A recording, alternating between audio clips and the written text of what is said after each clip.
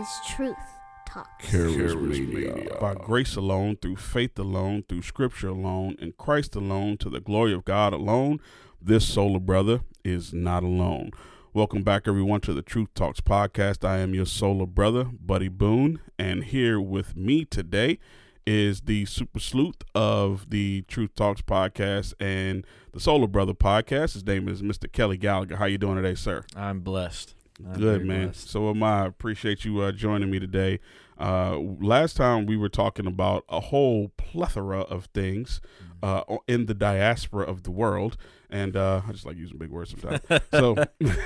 So let's jump right back into it, and I'm going to start this off with reading a scripture because we were talking about the Keswick theology last time, and this is the scripture that I want to read. Philippians chapter 2, verse 12 and 13. Therefore, my brother, beloved, as you have always obeyed, so now, not only as in my presence, but much more in my absence, work out your own salvation with fear and trembling, for it is God who works in you, both to will and to work for his good pleasure. First of all, that is one of the one of my favorite ones, and the two things is the fear and trembling, because it's like you're working out your soul salvation with fear and trembling, but for his good pleasure. And it's not about me. It's not pointing to me and what I want. It's pointing to God's good pleasure. And if you are a man that comes to the Bible study, you hear this term joy, which is duty and delight. That's really what it is. It's the duty and delight.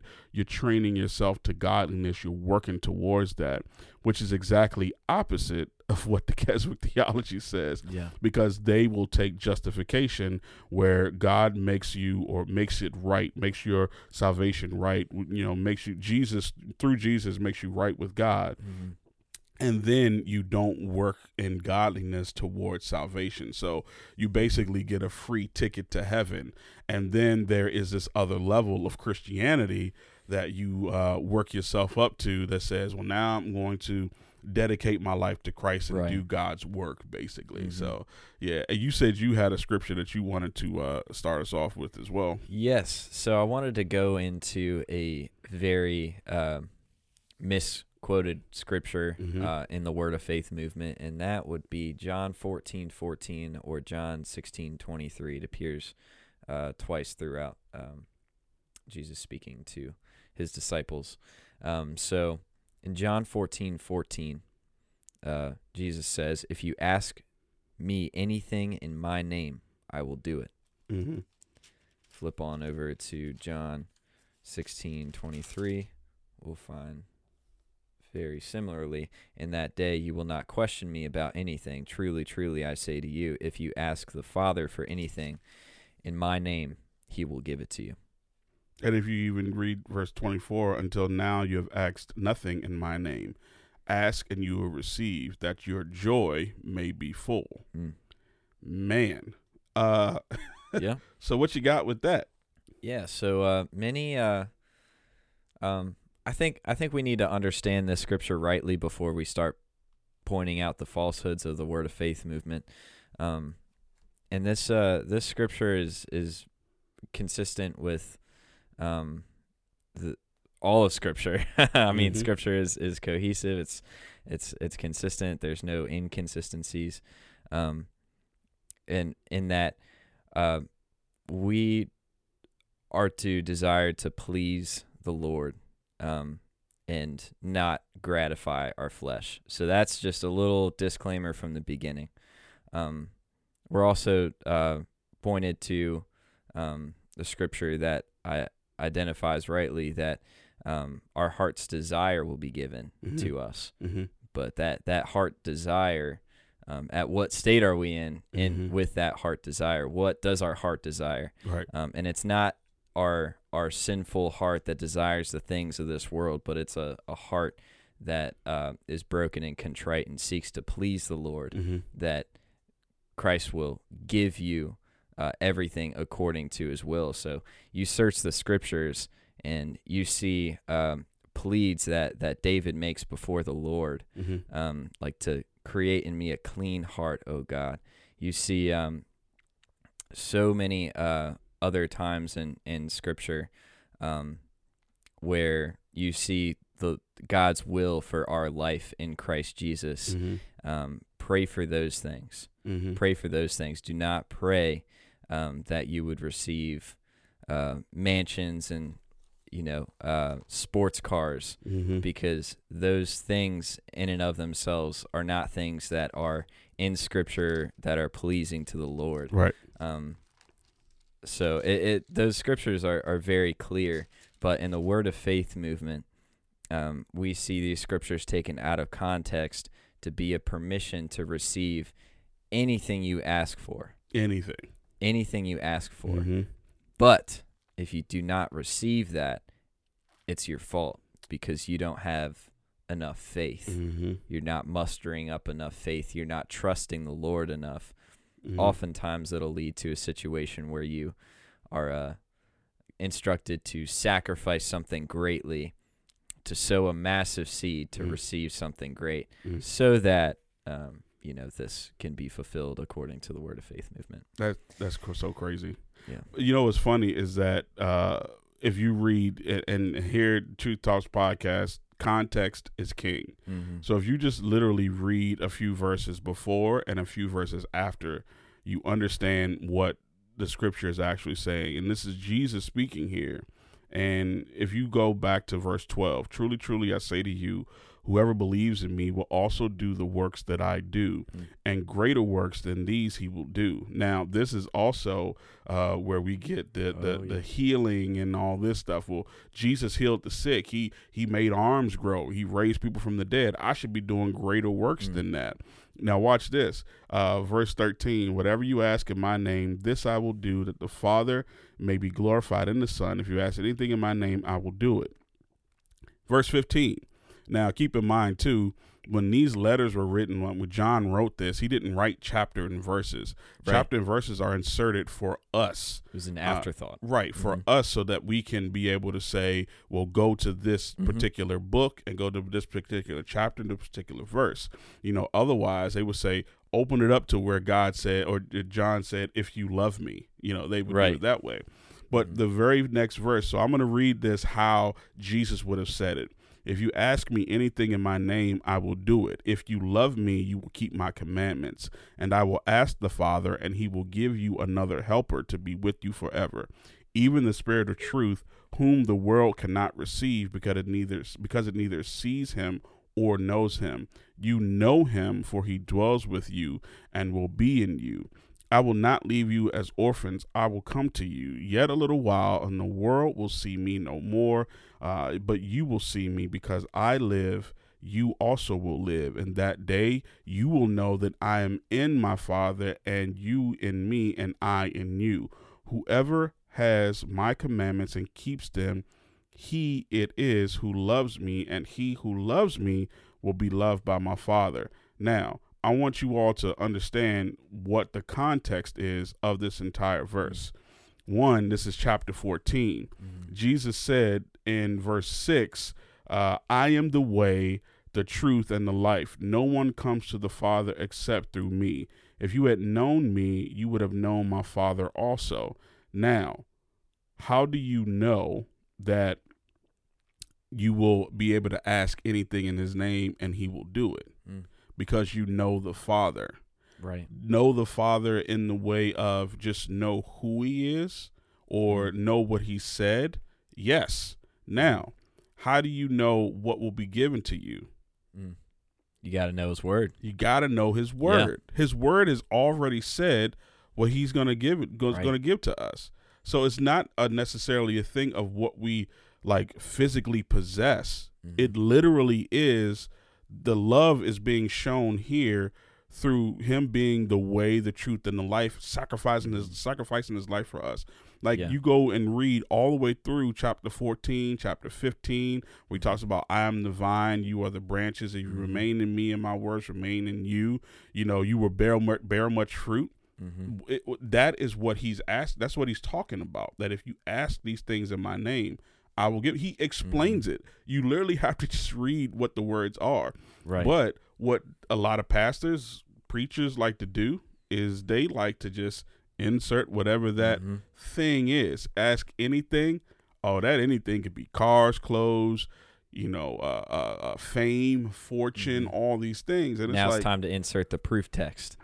Exactly. Yep. Yeah, and here it is. And then I remember a pastor in Philly, he was talking about how reparations were a thing that he was getting, black people were getting, and he was using the proof text of like the Israelites leaving captivity. And it's like, what are you talking about, man? Yeah. Like, how can you even put that in there? Read the scripture and read it in its context, and it tells you exactly what is being said there. Yeah. The problem is that, and even for the scripture I just read, there's a lot that's in there, and especially Philippians chapter 2 verse 4. Let each of you look not only to his own interest, but also to the interest of others. Have this mind among yourselves, which is yours in Jesus Christ, who, though he was in the form of God, did not count equality with God a thing to be grasped, but emptied himself by taking on the form of a servant, being born in the likeness of men. That is the biggest sign that we've ever seen of someone humbling themselves to come into a body that can be killed, that can have aches and pains, that, it's tired. Right. Yeah. I can imagine Jesus, like, I don't know. I mean, if I thank God I'm not Jesus. Right. That sounds like an oxymoron, but I'm glad, because it's like, man, like, he just humbled himself to the point that he was a teenager. You know what I mean? Like, he literally making the world revolve, and somebody has to change his diaper. Yeah. You know what I mean? Like, Yeah. that is some serious humbling of yourself. It's more humbling than a pastor driving a minivan instead of a pickup truck. Like, that's way more humbling. You know what I mean? That's funny. But it's like, wow, like, he did that, but people are taking his words and literally twisting them to make people say, well, no, that's not what he said. He said this instead. Yeah.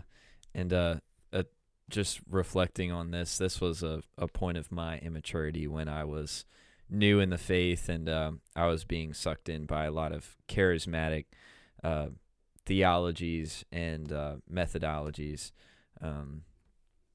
And I remember my intentions going to Scripture were not going to Scripture to understand Scripture, but to get something out of it. To be reading in Leviticus and take something extremely obscure, like not relating to my immediate life and walk right now, but relating to the construction of the tabernacle. And I would pull something out of that and try to gain some kind of meaning from it so that I could have a profound teaching to present to my charismatic friends. Right. And oh my goodness, how guilty I felt going back and reading Leviticus. Yeah. Because I'm like, what was I doing? So I told my kids this joke the other day, and they're like, well, why don't I just open the Bible and start reading? I was like, that's not how it happens. I was like, here's an example. So there was this guy that he's like, I'm just going to read the Bible. And he opened the Bible, he closed his eyes, opened the Bible, and pointed to a scripture. And the scripture was, Judas went out and hung himself. And then he closed the Bible, did the same thing, and then put his finger down on the page and then pointed, and it said, now go and do the same. Yeah. My kids cracking up. They never heard that before. It's like an old thing that, I heard. I've heard MacArthur say that before. Yeah. Right. So it's like you just kind of just pulling something out because you have this word from God and you have this revelation from God. The funny thing about that is this. I cannot point to any prophecy that was done extra biblical that actually came true. That was not something that wasn't like, this, the pastor had something in his ear that he was listening, or he read something beforehand. Like, everything is staged because it's extremely difficult to be as accurate. Like, the scriptures, like Daniel saw that. He was reading Jeremiah. He's like, oh, wait, the 70 years is up. Like we're about to be freed. Yeah. You know, it's like, how accurate are those things? And then you know, King Cyrus, like what he was doing, just putting people, you know, just you know, releasing the Israelites, and like those things, when they come down to like the exact thing that happens, like you cannot be that accurate if you're not scripture. Like you can't be that accurate. No. So what I see, what happens is the charismatic movement, and this becomes a part of just this overwhelming majority of the pastors and well, the so-called pastors and ministers in the charismatic movement. They make the attention on themselves because of what they are actually able to do, not of what God can do. You know, God can mysteriously do something, like he can mysteriously heal people. He could do those things if he so chooses, but not because of the influence of man, not because man tells him or instructs him to do something. Yeah, we can't command God around to do anything according to our will. That's not our power. Yeah. But that's what's taught. That's what's in taught. The Word of Faith movement. That is like the core central teaching, is that our words have that kind of power to where we can command spirits. Like we can talk to Satan and cast him out, or we can talk to God and make him do something. That is so arrogant to believe that we have absolutely that kind of authority or position before God. Yeah, it's amazing. But I think that the bigger issue really comes down to the fact that it is pride. It's really pride, because I want the attention on me. I want people to look at me. I want people to say these things about me. And I'm not just talking about like these charismatic pastors. I'm talking about us as individuals. No matter what church you are, what church you're in, no matter what you believe, you know, whether it be you believe in Jesus or you believe in Satan, you know, and you're a Satan worshiper, there's always this sin of pride that man overall, universally, you have to deal with. Right. But the problem is with charismatic that, you know, where we're talking about how it's the food that is not just bad for you, but it's poisonous, then that just takes it a step further, because you're using the scriptures to justify your sin, which is even worse. It's even more scary because it's I like think, endorsing it. The church is endorsing it. Right. Okay, so I'm gonna read this. Quote, which I thought was actually pretty good. I'm gonna read this one last. Nope, this is perfect. So this actually is from a book that you can actually get in our bookstore. It's called Sound Doctrine by this gentleman named Ben Hogan, and it's actually a really good book. You know, I'm not saying that because Ben's definitely not paying me to say this. just so you know, he's actually been on the podcast before, so y'all know him. But definitely go grab his book, Sound Doctrine, on Amazon. It's a really good book. I'm gonna read this passage, this small piece that I have highlighted, and this has to do with not just the ministers in the church, but also the worship leaders and all that stuff. This is really good. Many worship leaders then have become brands in themselves, a type of entertaining, narcissistic appendage to the ministry of the church that makes the church attractive, relevant, and worth revisiting. Today, there are a number of such brands that have created a type of standard for worship that countless other churches and ministries are desperately trying to emulate. So, what Ben, I love what he did was he literally directly pointed to the narcissism that we deal with, that pride, that narcissistic, you know, the narcissism that we deal with on a day-to-day basis. He pointed to that, and he was talking about the worship leaders and churches that have worship teams. And, you know, I used to play at a church that did that. 100% of the time, we were singing songs by Hillsong, Elevation Worship. I was right there with you, brother. Jesus Bethel. Culture, Bethel, you know, those types of groups. And they would sing literally every single song that they sang was from one of those churches. And what happened is that if you look at the lyrics of a lot of these songs, they mention Jesus literally as an appendage, as just a part of what's really happening. It's more about, and they say it's all about you, but they don't say you, they say, yo. Yo. One more time. It's all about yo. I'm like, man, this is so weird. But that's what they do. They sing these songs and say it's all about you, but it's really not. It's really about themselves. Right. And they talk about how they worship. I worship you because of this, because of what you have done for me, and you've done these things for me. But instead, it's like, talk about who God is. Right. Talk about who God is and why it's important that God is who he is. Great is thy faithfulness. It's not talking about your faithfulness for me. It's talking about how you are. Whether I'm here or not, you were faithful. You know what I mean? Behold our God seated on his throne. Right. Come, let us adore him. Right. Yeah. Like, it's amazing. Like, because of who he is, this is our response. We're coming to adore him. Yeah. And that's what happens is we get into this like mindset that it's all about, I'm drinking the wine like that, like the last podcast. I'm drinking the new wine of Christ. What are you talking about, first of all? Yeah. Or just utter falsehoods like that, that get even deeper in very common songs, like, talking to God. You didn't want heaven without us. So Jesus, you brought heaven down.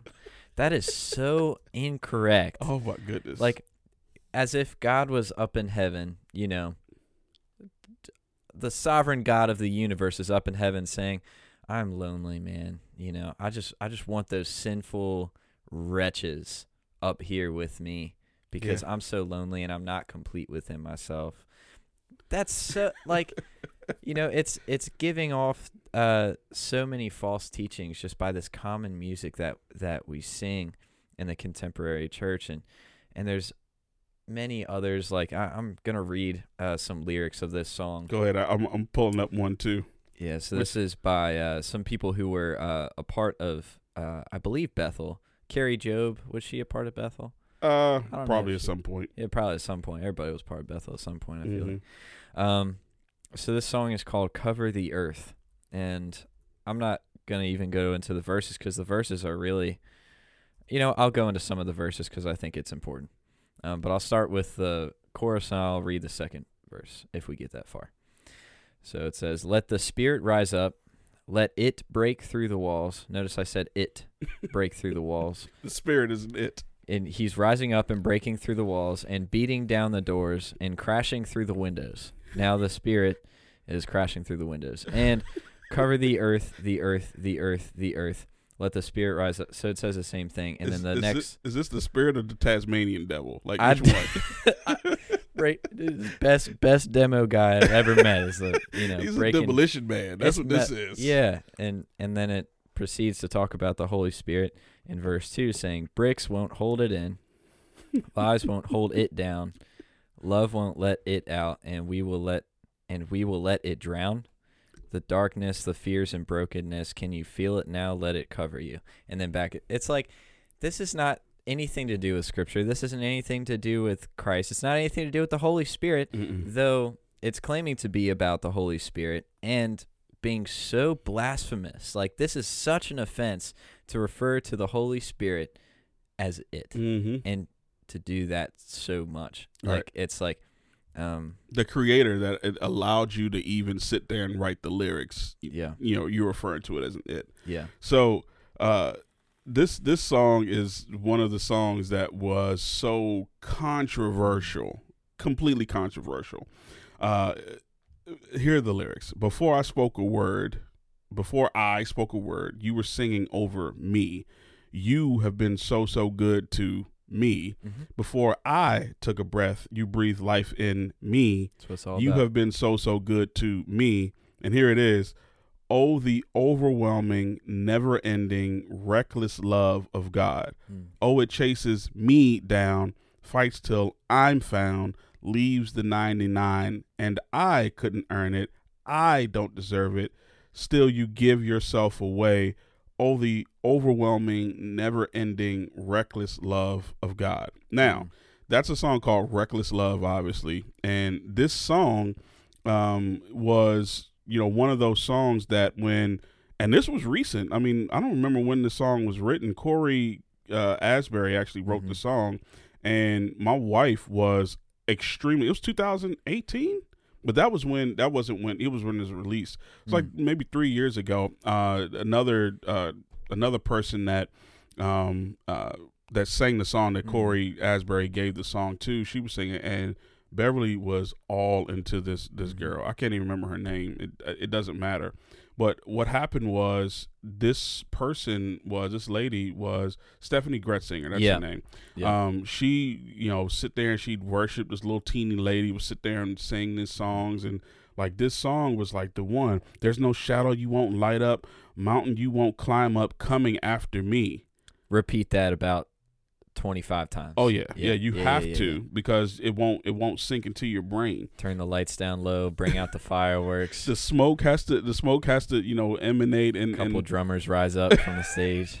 Yeah. Or float from the stage, either one. But it's like it's like the lyrics literally are talking about what God has done for you versus what God has done and your response to it. Like that really is the quintessential way for you to realize. And that's just to make sure. I'm going to read you lyrics from a song that is actually a great song, and I just mentioned it. Great is thy faithfulness, O God, my Father. There is no shadow of turning with thee. Thou changest not, thy compassions, they fail not. As thou hast been, thou forever will be. Amen. Great is your faithfulness. Great is thy faithfulness. Morning by morning, new mercies I see. All I have needed, thy hand hath provided. Great is thy faithfulness, Lord, unto thee. It has nothing to do with what we have done, but we're talking about what God has done, and who He is. He is faithful, and it says unto me, but it's not like a I prompted it. You're not coming after me. You're faithful to me because you really should be taking me out because of my sin. That's really what real you got to look worship at is about. the subject of what is being sung about, right? And it's pretty easy to identify when the subject is about God or if it's about man, and then from there you have to say, is this truthful? Like, is this actually is this true? If there's anything said about me, is this true? Like, or this it ought to be centered around God totally, and if this is about God, is this true? There's a song that is very popular by Upper Room Music that I remember, like, when this song came out, all the contemporary churches were going nuts. And I think in total, I think there's 14 or I can count somewhere in 14 to 20 words in the song. Wow. But it's several minutes long. And it's two choruses that's matched up together. And so I'll just read it to you. It wouldn't take long anyway. So, this is how I fight my battles. This is how I fight my battles. This is how I fight my battles. What? It says that another 3 times. I'm not going to say it another 3 times. That's ridiculous. And then it goes into another chorus type thing. It may look like I'm surrounded, but I'm surrounded by you. It may look like I'm surrounded, but I'm surrounded by you. And over and over and over and over and over again. It's ridiculous. And we're talking about, when this was recorded, I want to see how long the recording was. I think 7 minutes or something. Dude, it's 15 words. And what is this about? This is how I fight my battles. How do you fight your battles? What are you doing? You're in here with a bunch of Christians singing a goofy song that's not about God. That's weird. That's not helpful at all. Yeah. I'm gonna counter that song with the lyrics to another song. Here it is. Glad you're doing that. I'm so glad you're doing that. In Christ alone, my hope is found. He is my light, my strength, my song. This cornerstone, the solid ground, firm through the fiercest drought and storm. What heights of love, what depths of peace, when fears are stilled, when striving cease. My comforter, my all in all. Here in the love of Christ I stand. And my favorite verse right here, Oh man, I don't know if I can read this without tearing up. No guilt in life, no fear in death. This is the power of Christ in me. From life's first cry to final breath, Jesus commands my destiny. No power of hell, no scheme of man can ever pluck me from his hand till he returns or calls me home.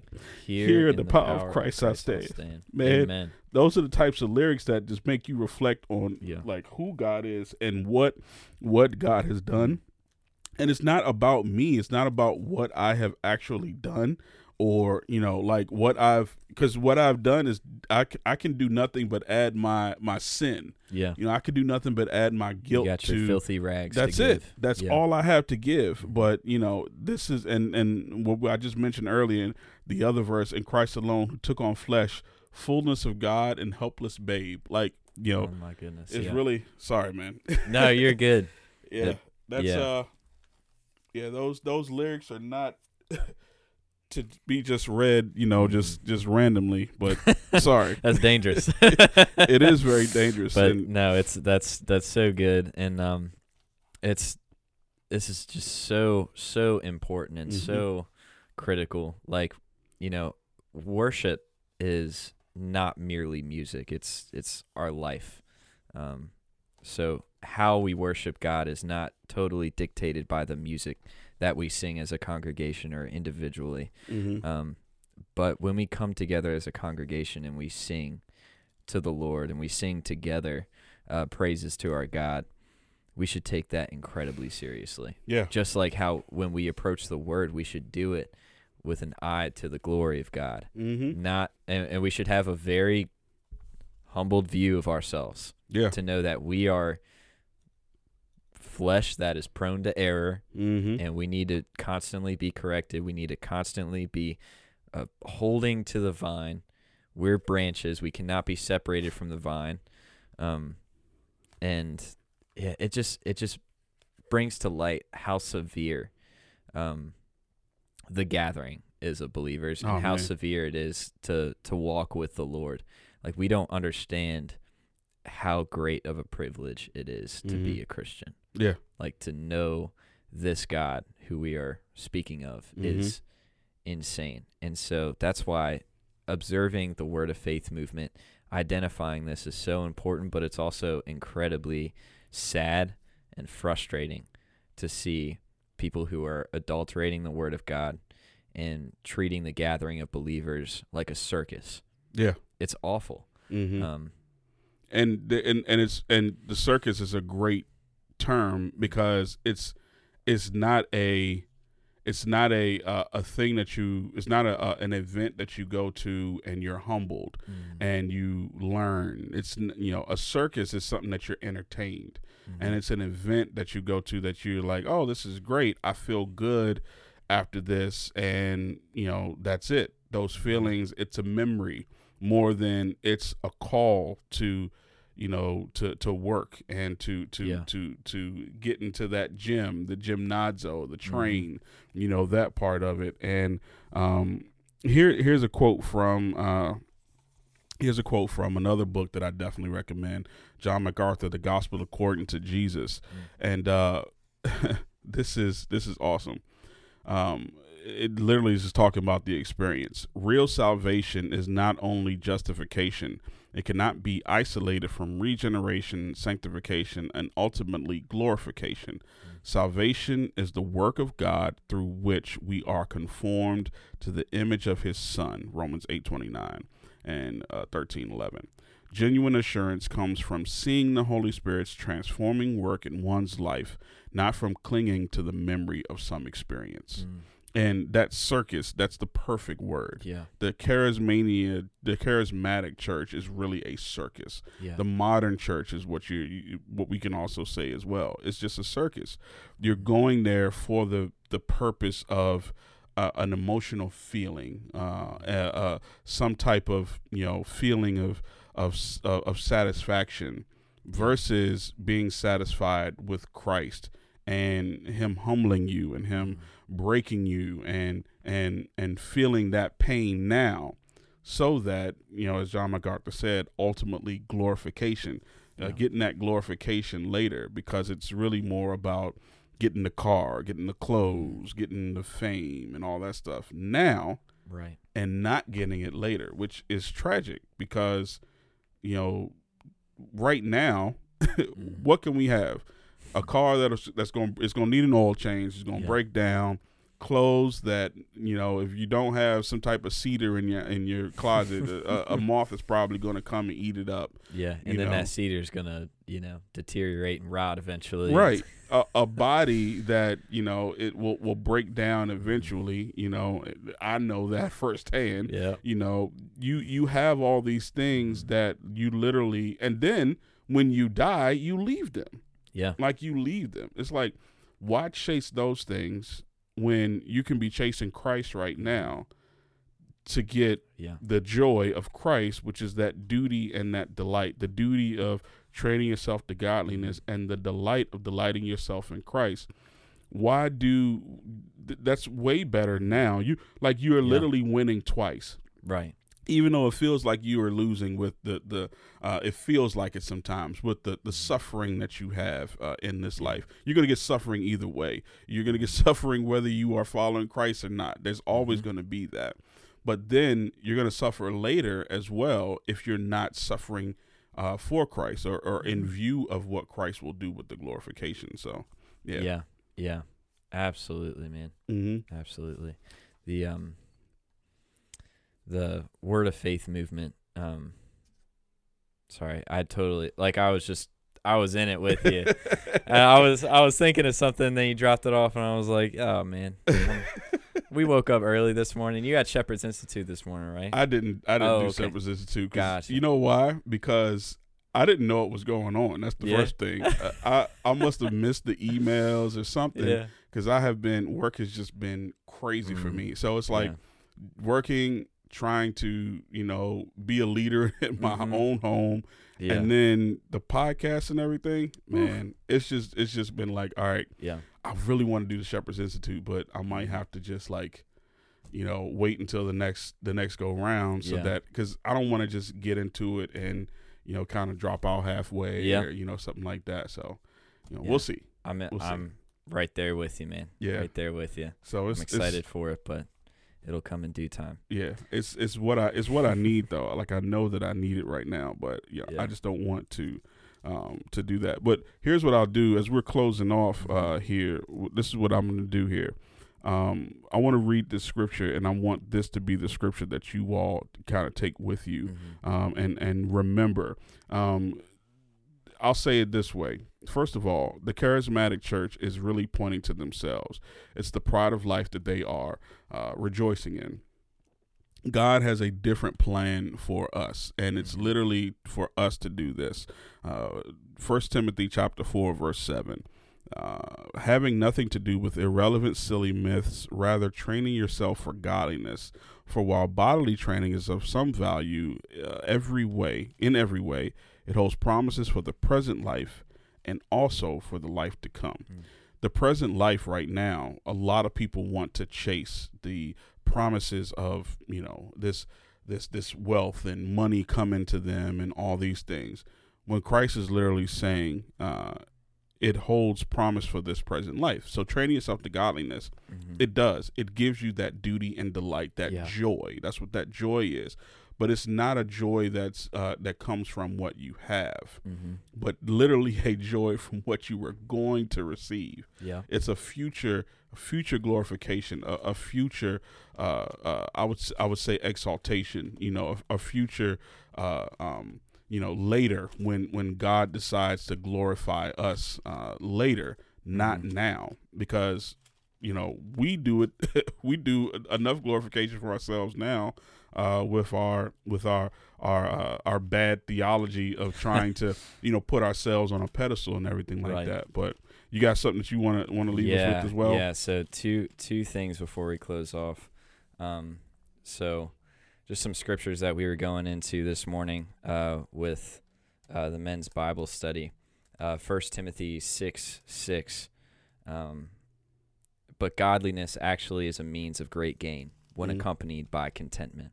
Yeah. This the commentary that MacArthur provides in the MacArthur Study Bible says the Greek word for contentment here is similar to self-sufficiency and was used by Stoic philosophers to describe a person who was unflappable and unmoved by external circumstances. Christians are to be satisfied and sufficient and not to seek for more than what God has already given them. He is the source of true contentment. The last thing I want to share is from Mark chapter 8.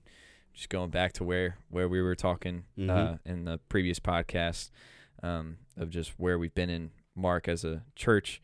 So Mark chapter 8, verse 35, for whoever wishes to save his life will lose it, but whoever loses his life for my sake and the gospel's will save it.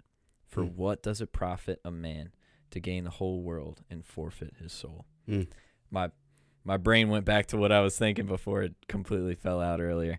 Why would we ever want to settle for the temporal things of this world when we have an eternal hope? Yep. I feel so bad for those who are in the Word of Faith movement, who are indoctrinated to believe that the best things that you could ever receive are right here and right now, and that you should live for those things, and you sacrifice for those things, you diligently work for those things, and you ignore the eternal blessings that could come if they would turn from their sins, repent, that they would deny themselves, put off their flesh, follow after Christ. I'm so glad that the gospel, I'm so glad that Christ did not come for temporal blessings in our life right now. Yeah. That would be a dooming gospel. Yeah, definitely. And speaking of the gospel, we're going to do the gospel right here, but let me end by thanking you all for listening to the podcast today. We appreciate you all tuning in. And also, if you have any questions, please email us at thetruthtalkspodcast@gmail.com. Also, you can leave us a voicemail at 612-88-TRUTH. And for the Solar Brother podcast, it's solarbrotherpodcast@gmail.com. And we'd appreciate you all leaving a 5-star review on both of the podcasts as well. Thank you all for tuning in. And here is the gospel of Jesus Christ. Until next time, love, peace, and sola. Sola, brother. The gospel of Jesus Christ, it all starts with God. God is holy. He is all high above all men. And he is the ultimate set apart being that sits in the heaven and does what he pleases. He is the creator, and he cannot be near sin. The sin or missing the mark, the wrong we do, that's where we come in. Because we are sinful creatures, and as we cannot be near God, we cannot see him, neither can we go to heaven when we die. As a matter of fact, we are so opposite of God's holiness, our sin deserves his wrath, and we deserve to go to hell. We deserve to die for our sins, which makes us helpless, and it's really what we deserve. Romans 6:23 says, the wages of sin is death. But it all makes sense, right? We have done many bad things, and the old saying, you do the crime, you do the time, fits here. Correct? Even the good that we do can't cover for our bad. It's all seen the same way in God's eyes. He calls our deeds, our good deeds, filthy rags. One-time use, bloody rags. That's our good deeds. So imagine our bad deeds. We are wretched, lost at sea. And nothing we can do can make us good enough to stand next to a holy God. Well, that is, no one but God. That's where Jesus steps up on the scene. He came to earth without fanfare, though he is a king and deserves all of it. He, a part of the Godhead, decided to make himself a baby, dependent on another person for everything. Imagine the holy God condescending to purpose 2 things: living the perfect life for us and dying the death that we deserved. Because of our sin, we deserve death. But because of Jesus living the perfect life on earth, he deserved life. But he chose death. Why? Because only a holy God could live perfectly and stand in our place of execution. So not only did he die for our horrible deeds, he also lived the perfect life in our place because we certainly cannot. Now we have a choice. We can hear this good news and either accept it, turn from our sin and toward the Christ and accept his free gift. That same scripture in Romans I mentioned has a second part of that verse. Here's the whole thing. For the wages of sin is death, but the free gift of God is eternal life in Christ Jesus our Lord. When we leave this earth from our physical bodies, we stand at the judgment throne of God with our spiritual bodies. At that point, we are judged on what we did. Did we accept the easy way to live or the difficult way to live? Imagine there are two roads in front of you, a fork in the road, if you will. One side has a smoothed out path, no bumps, and the dirt is packed down for a smooth journey. Very wide road and a comfortable, easy walk. You can easily see the end of that road, and it is a cliff that falls into what can only be described as an abyss. There is no way around it. It is certain death. The other path is rocky and hard to walk, very narrow, and it goes uphill, just adding to the difficulty. You can see the end of that path. It leads to a place of peace, a long ways away, and a very bright light at the top of the hill. And there is a cross. Most people will choose the easy path, a few the hard path. The question is, which will you choose? I implore you to turn away from the easy path and choose the hard way. Or in other words, repent and believe in the gospel of Jesus Christ. This same Lord is Lord over all, and whoever calls on the name of the Lord shall be saved. Romans 10:13. Saved from what? I'm glad you asked. Saved from God's wrath and judgment. Ultimately saved from our sin that so easily entangles. And this choice is yours to reject these words and choose the easy path, or repent and believe and choose the path that will be hard now, but brings life later.